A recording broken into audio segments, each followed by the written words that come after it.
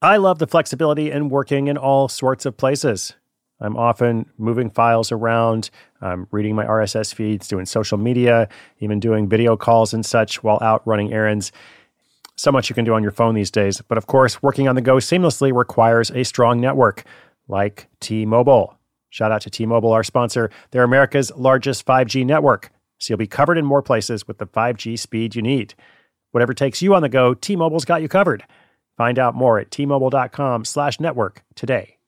Coverage not available in some areas. See 5G device, coverage, and access details at T-Mobile.com.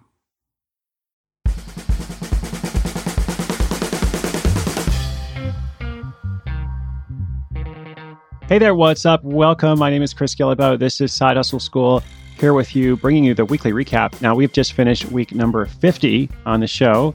Can you believe it? 2 weeks left to go in 2017. Can hardly believe it myself. Now, I've got a bunch of stuff to share with you today. I want to talk first about stealing ideas. That's right, stealing ideas. What if somebody comes along and steals your idea? What if you got this idea, but you're afraid to say something about it or ask somebody for advice about it, or even get started putting it out to the world, making a website or whatever? This question comes up over and over. I have been amazed. One of the things I've been so surprised about this year is how many people are really worried about this. Now, this might be best illustrated through a conversation I recently had in Los Angeles at an event there. Probably talked about this at some point elsewhere in the year as well, but like I said, it keeps coming up. So somebody said, I'm worried somebody's going to steal my idea.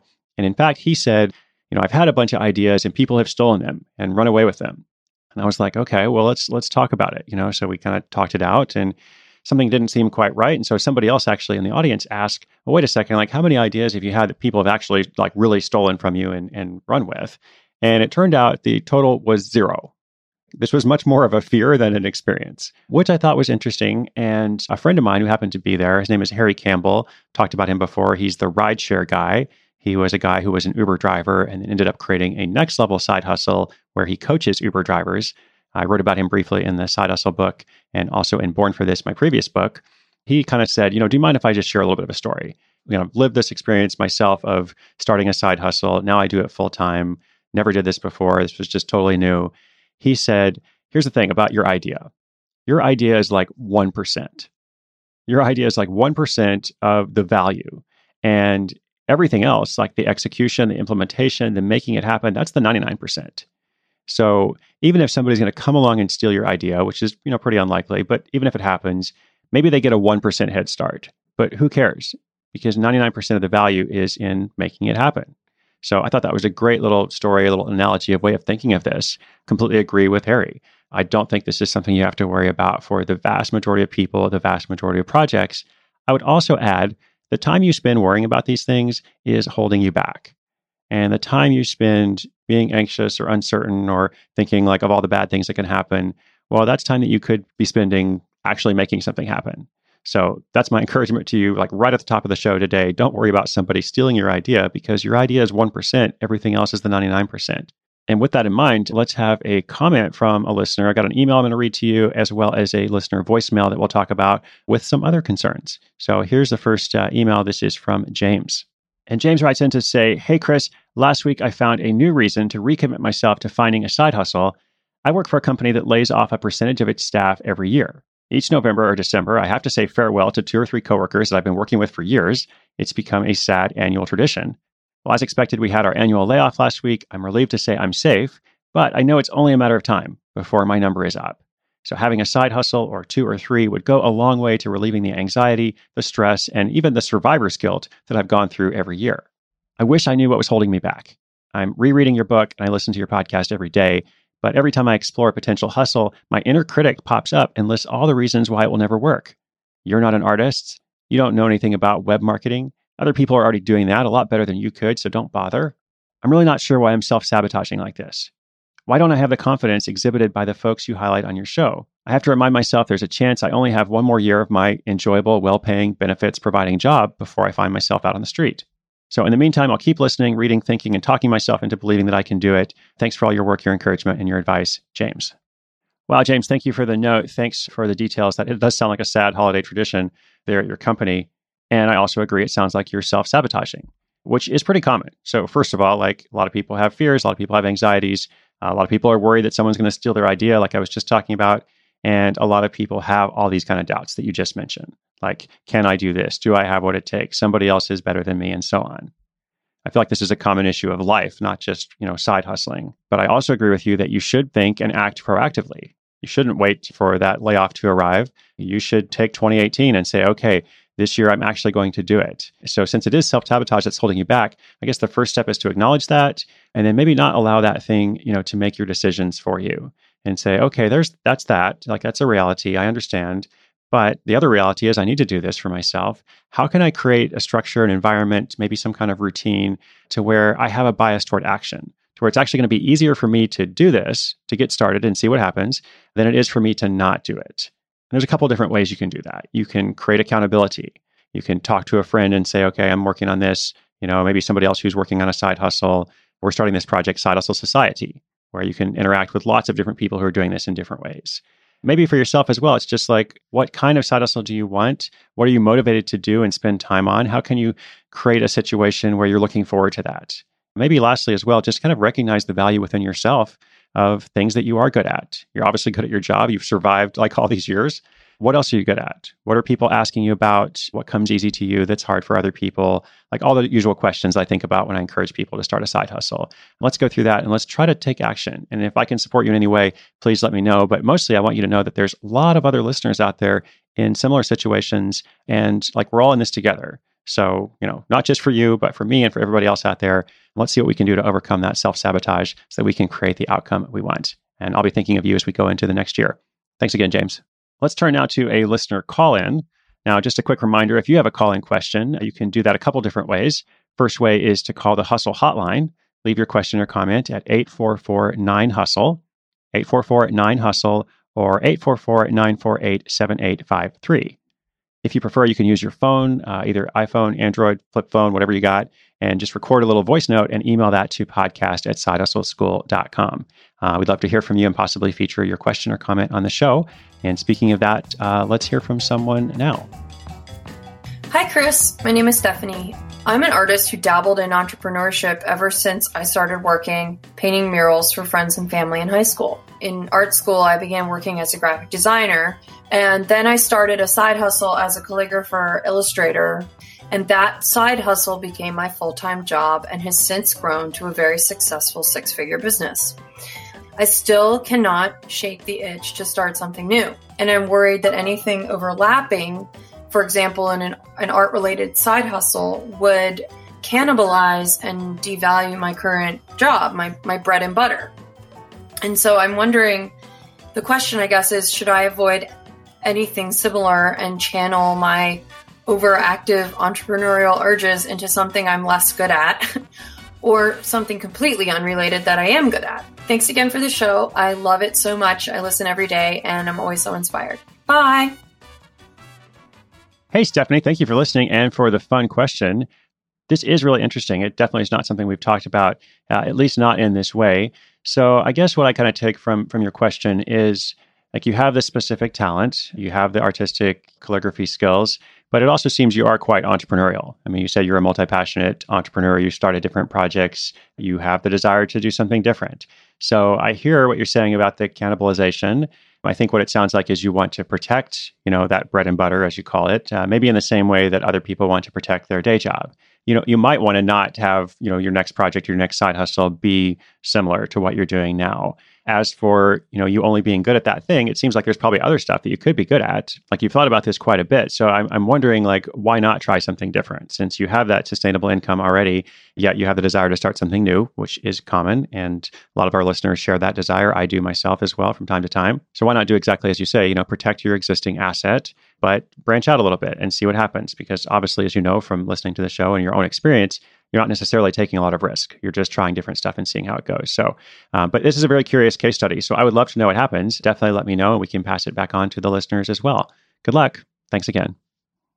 When your business gets to a certain size, the cracks start to emerge. I am very familiar with this. Whenever my business grows, things are working pretty well at a very low level or at a mid-level. But then the things that I used to do in a day are taking a week. I've got way too many manual processes. And so if that's you, well, guess what? You should know these three numbers, 37,000, 25, and 1. 37,000, the number of businesses which have upgraded to NetSuite by Oracle. 25, NetSuite turns 25 this year. That's 25 years of helping businesses do more with less, close their books in days, not weeks, and drive down costs. And 1, because your business is one of a kind. So you get a customized solution for all your KPIs in one efficient system with that one source of truth. Manage risk, get reliable forecasts, improve margins, everything you need to grow all in one place. Right now, download NetSuite's popular KPI checklist, designed to give you consistently excellent performance, absolutely free at netsuite.com/hustle. That's netsuite.com/hustle to get your own KPI checklist. netsuite.com/hustle.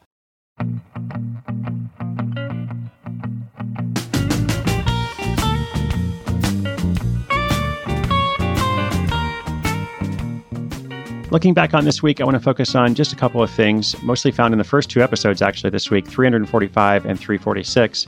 That first one is Software Engineer Designs a Wallet Tool, earns $50,000 in first year. Actually goes on to sell something like 500,000 units of this little pocket monkey tool. And I really like this story because it illustrates such a practical need. It's not necessarily that sexy to say, oh, I got this credit card tool that helps me unlock my house, when I get locked out. I think that was the origin story for this guy. But it's a hugely practical, useful, helpful thing, which is valuable in life and work and everything else, and turned into this very, very, not just financially successful, but eventually lucrative project for this guy. Now, he actually went on to make other products, all within the same kind of realm, the same kind of zone of like simple little practical things, to make your life easier, to solve common problems. And I think this also illustrates where we started, which was nobody's going to steal your idea, or even if they are, it's kind of irrelevant because ideas are 1% and 99% is making it happen. Probably lots of people who've been locked out of their apartment and thought, oh, I wish there was a way to fix this.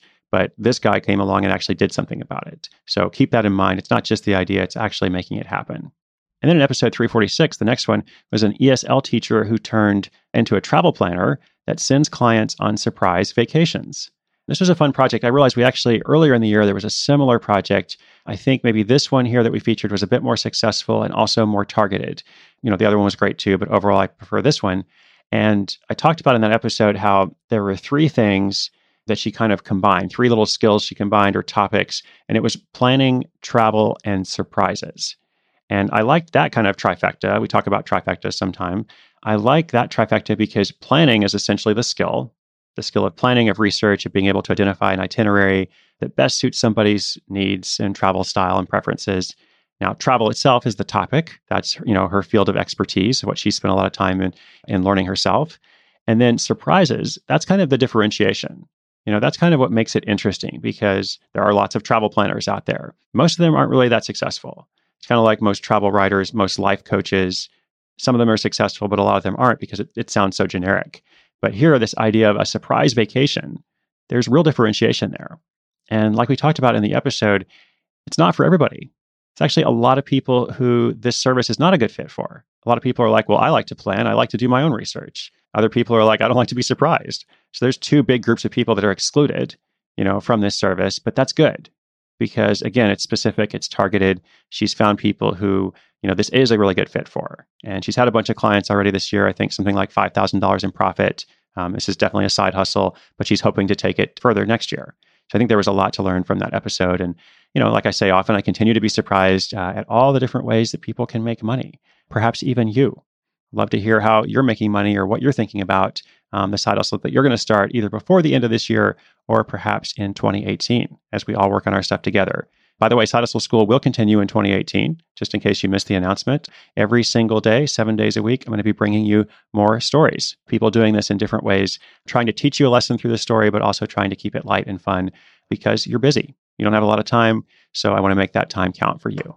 So speaking of looking ahead, whether to 2018 or just next week in general, got a bunch of stuff coming up. Next week is Christmas week, at least if you're listening in real time. Only 6 shopping days left for all the side hustlers on your list. And here on the show, we'll be featuring something about Gorilla Socks. At least that's the note I have here. I'm not quite sure what it is yet since I haven't recorded it. Gorilla Socks, something to look forward to. Also a story of a picky eater coach, as well as someone who teaches ethical hacking. And of course, so much more. You never know what you're going to hear on the show. That's what's fun about Side Hustle School. That's something that I look forward to. Is like, what are we going to hear about next? And so many different ways that people are being creative and creating freedom for themselves, which is ultimately the goal of the show. And as I close things out for the week and, thinking about goals in general, you're the reason I do this. You, the listener, you're why I make the show. Coming to the end of the year, I said at the beginning of the year that if you make the commitment to make this part of your routine, I will be here for you. I'm here to support you fully in your quest to create that new source of income, that side hustle that's been on your mind, but you haven't turned into reality, at least not until now. I want to say thanks, of course, to our wonderful production team. Side Hustle School is recorded on location all along the way. It is then magically transported to Brooklyn, New York, and Washington, D.C. at the Panoply Studios. My production team is led by AC Valdez, assisted by Barry Carruthers, and in Portland, show notes and host wrangling, all kinds of other stuff are by Whitney Korenick. The official show cat, Libby Guillebeau, has been off on annual review, setting all kinds of goals for herself 2018. Can't wait to hear what that's all about. And we, Side Hustle School, are part of the Onward Project, founded, led, curated by Gretchen Rubin, a good friend of mine and also the author of The Four Tendencies, The Happiness Project, and many other books. Onward Project is a collection of podcasts full of concrete, actionable ideas to make your life happier, healthier, more productive, and more creative. Check it out at theonwardproject.com or just search Side Hustle School or Gretchen Rubin in iTunes, Apple Podcasts, wherever you listen to shows. And speaking of that, last but not least, only once a week usually I ask, if you've been enjoying the show, it'd be wonderful if you could support the show by telling your friends about it. Like, I'm not here to ask for your money. The show is free. One or two very simple advertising messages each episode. We try to keep it light and relevant. If you can help by telling your friends about the show, give us a quick little rating or review in Apple Podcasts. That goes a long way. Really makes a huge difference, and I appreciate you doing that. The show is meant to inspire you, but to actually inspire you toward action, because inspiration is good, but action is better. And I hope to be able to feature your story next year. Listening to Side Hustle School is an investment in yourself. I hope you'll join me next week, tomorrow, and every single day. More stories and actionable ideas. Episodes go online at 6:01 a.m. Eastern Time every day. I'm Chris Guillebeau for Side Hustle School.